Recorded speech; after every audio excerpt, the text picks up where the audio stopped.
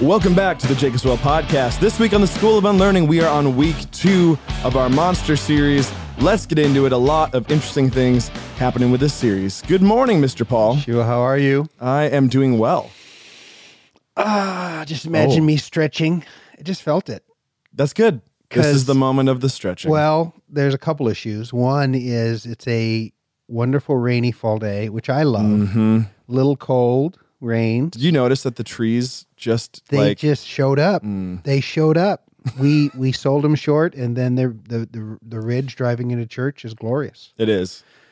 And so the rain is like setting it off. It is, and it's so needed, and everything's so dry, and so there's that. And today is my 31st wedding anniversary. Well, congratulations to you and Whitney. Mostly to Whitney. She is an amazing woman who deserves statues, laud, and praise, and will be great in the kingdom of God. So before you came here, you told her, hey, Whit, you should really listen to this week's. Yes, that's right, because I'm going to say nice things. I'm going to talk about the most beautiful, loving, amazing woman who's ever been created by God. What if the whole podcast was about Whitney? Could we? We? All right, Bring this it. would help me, because, yes. Maybe I wouldn't have to buy flowers, or maybe I should buy flowers. I probably should. All right. Well, if you hadn't said that, you might have gotten by. Dang it. Edit that part, Jordan. Just, Jordan's not going to edit that. He's going to roll his eyes and go on. Oh, yeah. Yeah. So, you know what was super fun? What? Watching you preach with passion this last weekend. Yeah. You brought it, buddy. Thanks. Man, it was like we were speaking something that was coming from your heart. It was like we're in a topic that like has messed with you in the best possible way, and it was an interesting one for me because I haven't spoken for 6 months. Wow, I don't know if it's been quite that long. But it's been a while. Yes. and there was a very good reason why we took a break, and I'm very grateful for it. But a lot's happened in that time. A lot of my own health improving. Yes.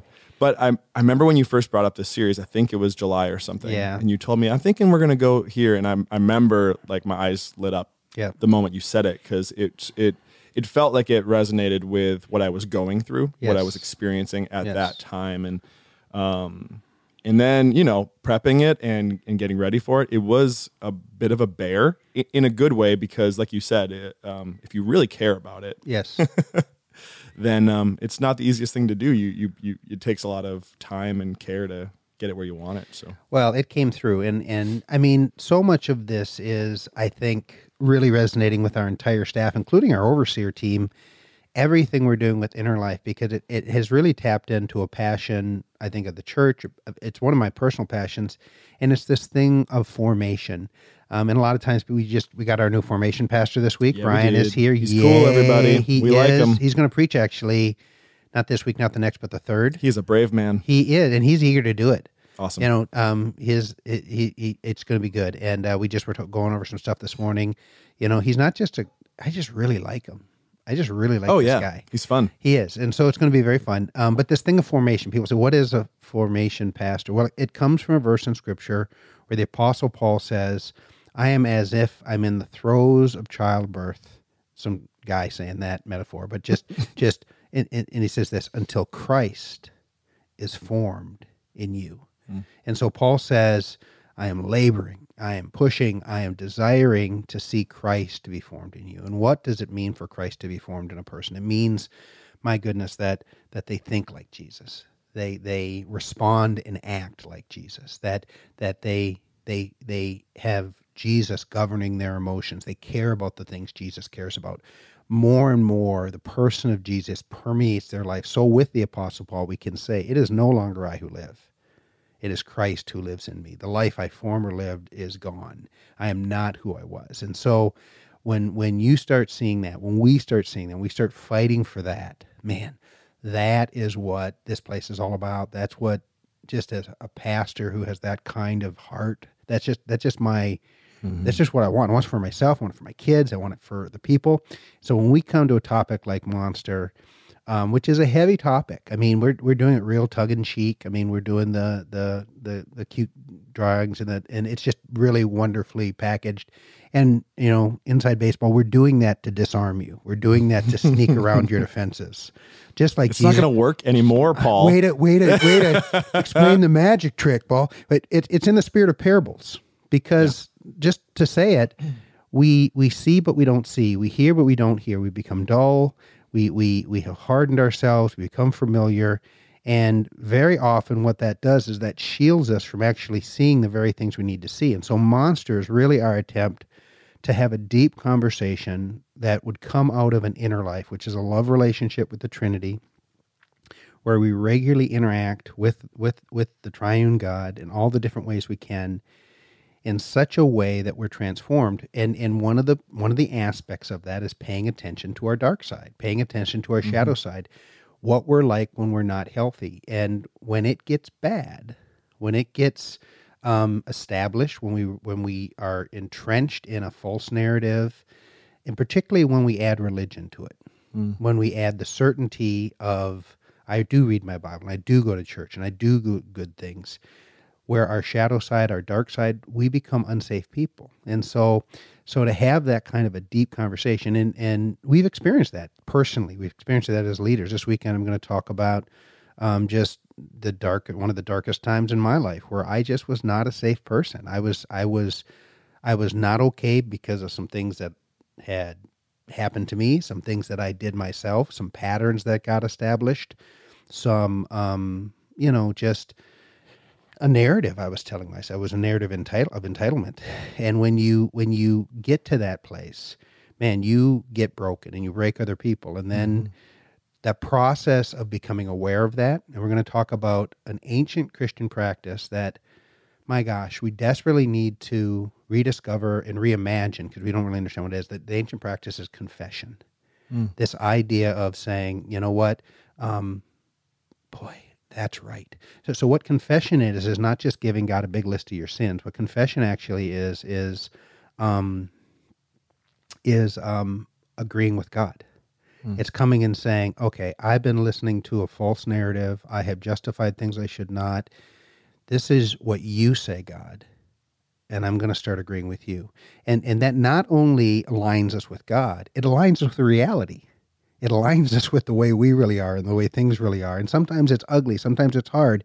Sometimes the challenge for some of us is to see how bad we are. For others, it's the opposite. For others, it's, I need to confess that God is with me and he's done some good things and I'm not just garbage and, I'm just not a terrible person who God forgave and he's going to leave me a terrible person. He really is bringing us in this process of formation to make us good people from whom good things naturally flow. And so confession is this beautiful gift of getting with God and saying, God, how do you see this? God, what are the narratives that I'm telling myself? And we're going to look at the second part of the David story. And I don't want to give the sermon before I give the sermon, but stay tuned. What a teaser, right? But this whole thing of passionately wanting this for people, is what I think what's fueling us right now, and it's really, really re-energized me. It also, just say it, it's created some angst in me too. Cause I kind of, here I'm going to put myself in the role of Jesus. I kind of can really relate with Jesus, who, you can feel Jesus's frustration with the religious crowd, right? Because there's only like 2 or 3 times where it actually says Jesus became angry, and every time it's with the religious crowd. Right. It's with the folks who think they have it, but they don't have it. People who think they can see and they can't see. People who are invested in the certainty of their religious paradigm, their truth statements, but they don't know God. And so the clearest example of that is Jesus was in the synagogue on the Sabbath.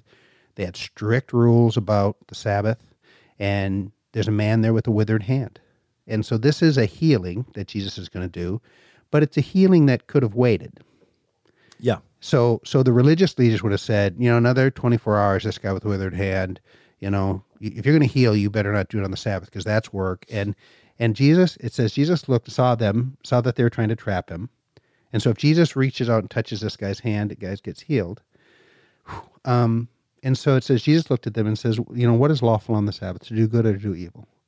to help or to which one of you have had an ox fall into a well would not help the animal? But here's a son of Abraham. And they looked at him and they didn't say a thing. They were just hoping that he was going to reach out and touch so they could trap him. But instead, the Bible says he spoke, "Open your hand." And without any work, just the word, it happened. And they were frustrated by that. They were angry by that. So they that's when they start like plotting to kill him. And you have this incredible, beautiful picture of transformation that's waiting.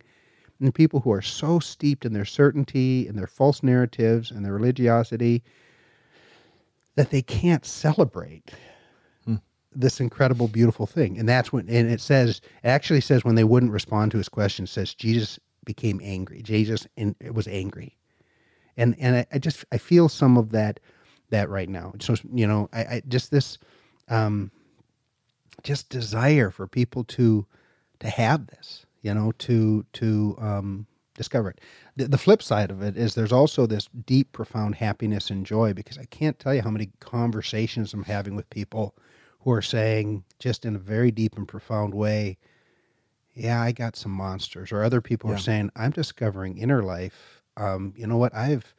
I don't know that I've ever really lived in the love relationship I'm supposed to have with Jesus. I don't really know how to spend time with Jesus. I completely agree. So as a staff, we're doing this thing right now, which is, I think, really cool that we're doing. We're going through a book, Emotionally Healthy Discipleship, and we're taking time every hour a week. We're basically having these little mini small groups. Yes. So we're getting together and we're studying this book, and then we're talking it through. And that has been really, really life-giving. But I had one of our staff members just mention, normally when I'm talking to my staff friends, we don't talk about the messages all the time, because as a staff, we live this. We're here all the time.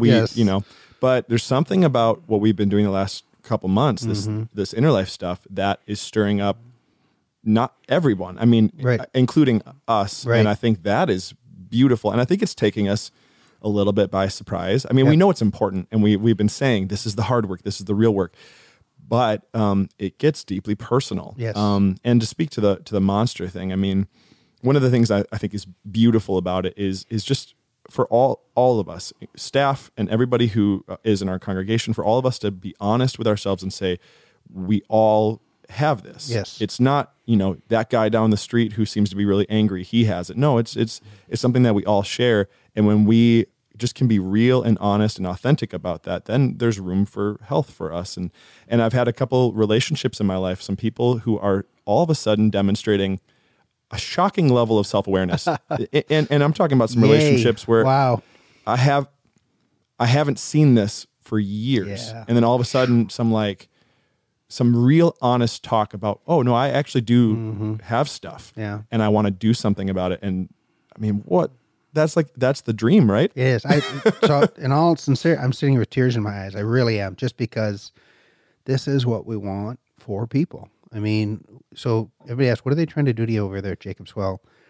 We're actually trying to help you to know and become like Jesus. That's because we think that would be the best for you. It brings glory to God. You'd be the best version of yourself. It's why you were created. It's the entire epic of what the Bible is all about that culminates in the New Jerusalem. I mean, it's just very cool thing. So this is what we're fighting for. One of the things that really clarifies what we're trying to do here is when other things come up and say, well, why aren't we doing this? So one of the things I just want to communicate, I've been sharing this with our board too, it is one of the things that has led us to do more of this inner work life, because some people will say, well, golly, maybe what we just need to do is tell people to do what evangelicals have been saying for a long time, just read the Bible more. Mm-hmm. Just keep a prayer list and do prayer more. Okay, just serve and come to church, I'm just going to say it. I don't believe in that. I just don't believe in it. After 33 years of being a pastor, I don't believe that the answer is just read your Bible more and pray more. I actually believe that something more profound is needed. I believe in reading the Bible. Read it all the day, all the time. We're very pro these practices. Believe the Bible, authority of the Bible, all that kind of thing. But if it were the case that just reading the Bible more led to righteousness, then the people Jesus would have celebrated were the Pharisees. Because nobody took the Bible more seriously. Yep. Nobody read it more. They memorized, to start as a Pharisaical teacher, you memorized the first 5 books of the Torah, Bible. Yeah, right? you memorized it word for word. So these are folks who just... That's the entire law, Yes, everyone. that's Just to say it, yes. like that's the entirety of the 10 Commandments, the Yeah. entire law, which is incredibly detailed. Genesis is 50 chapters. Yeah. So that's the first book of 5. Right. And then they memorize Leviticus. Yes, well, come on. So, I mean, and then they would teaching, and I mean, they were all about a cerebral approach to what are the things I have to do to please God. And it just the idea that, I mean, to tell a person who is not doing well mentally, emotionally, just read your Bible more is almost cruel in certain contexts, in certain ways. So I said that pretty strong. So what are we saying? Well, we're saying there's a different way to access the Word of God, because the Word of God, again, I'm going to say something, is only valuable if it leads to a relationship with Jesus Christ, a love relationship. If it leads to, I mean, certainty, religiosity, it is a curse. It is actually a curse. You say the Bible's a curse. It can be a curse if it builds you with a kind of certainty. This is what Jesus said to the Pharisees. He says, you search the Scriptures because in them you think you have life. They had made the Scriptures God. They'd made the Scriptures an idol. They thought the source of life were the Scriptures. He said, but these very Scriptures testify about me, and you reject me.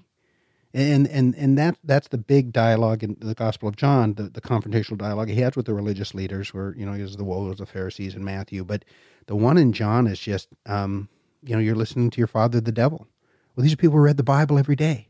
I mean, these are people who had deep monsters that would justify the falsely accusing, sham trial, and execution of Jesus. Yeah. That's a monster. And so if we don't understand the version of monster that can come with religiosity, we're very dangerous people. And so there's just a big need for us to take a step back and say, okay, is there another way to access the Word of God in such a way that it causes me to love God and love people, that causes me to grow in self-awareness of myself, that causes me to live in a deeper relationship with God? Because if you're emotionally not well, if you're not self-aware, if you're relationally a broken person, just reading the Bible in such a way that it builds certainty, false narrative, justification is not a good thing. So that's part of the reason why we're calling people to, create an inner life where you're paying attention to what you're feeling. We're going to do a series for Christmas, actually, where we're going to be talking to people about paying attention to patterns of thought. If you take a little bit of time and you look at what the Bible actually says about what we think about, what our mind should be on, what we focus on, whatsoever man thinketh, so he is. And that's part of inner life too. So there's what we feel, pay attention to. That's how we're thinking, patterns of thought. If we're doing that kind of work, that's why we bring tools to the table like the Enneagram. This is a tool that helps us come to terms with who we are, not so that we'd replace the Bible or we would replace discipleship, but that we would understand how to make the Bible come alive, deepen our understanding of it. It actually shows us fresh and creative ways to connect with God and to connect with each other. It helps us recognize things that are awesome about us and unique about us and how our interactions have with people. It actually is really one of the only tools like this that really helps us clearly see our shadow side, and in deep, profound ways of layers of meaning. I want you to get this, which I'm holding up. If you could see me, you'd see I'm holding it up. This Exploring the Enneagram that we put together. Shua and Annie have put this together. It is so well thought out. And actually read it and actually do it in the order that it's done, including the section where there are 3 podcasts from a group of very conservative Christians who ask questions about basically, should Christians use the Enneagram? And they talk about the history, and they talk about the origin, and they talk about the secular source, and they talk about all those kinds of things like that. And I think give really good answers to the questions that are being put out there. If we understood just church history and the earliest Christians from like the 1st to like the 13th century and really the 1st to the 4th century, they had a major emphasis, including the Apostle Paul, about learning about yourself so that you could learn about God. In fact, it's a quote from Augustine. He basically says, to know thyself is to know God.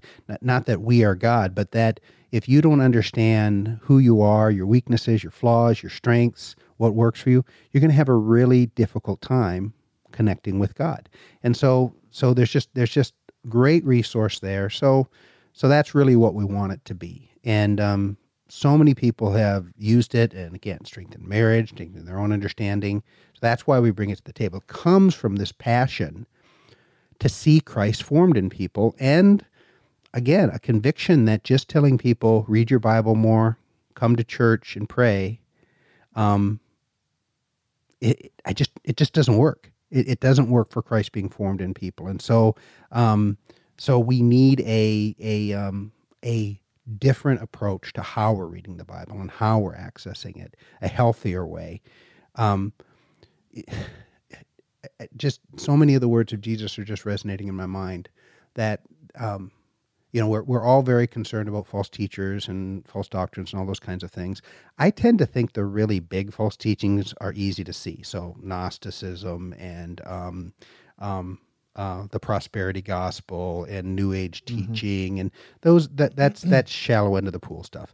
The one that Jesus warned about more than anything else, the false teaching, the one that looks just like us. So this is what Jesus said to his disciples. He said, watch out and be on guard against the yeast of the Pharisees and the Sadducees.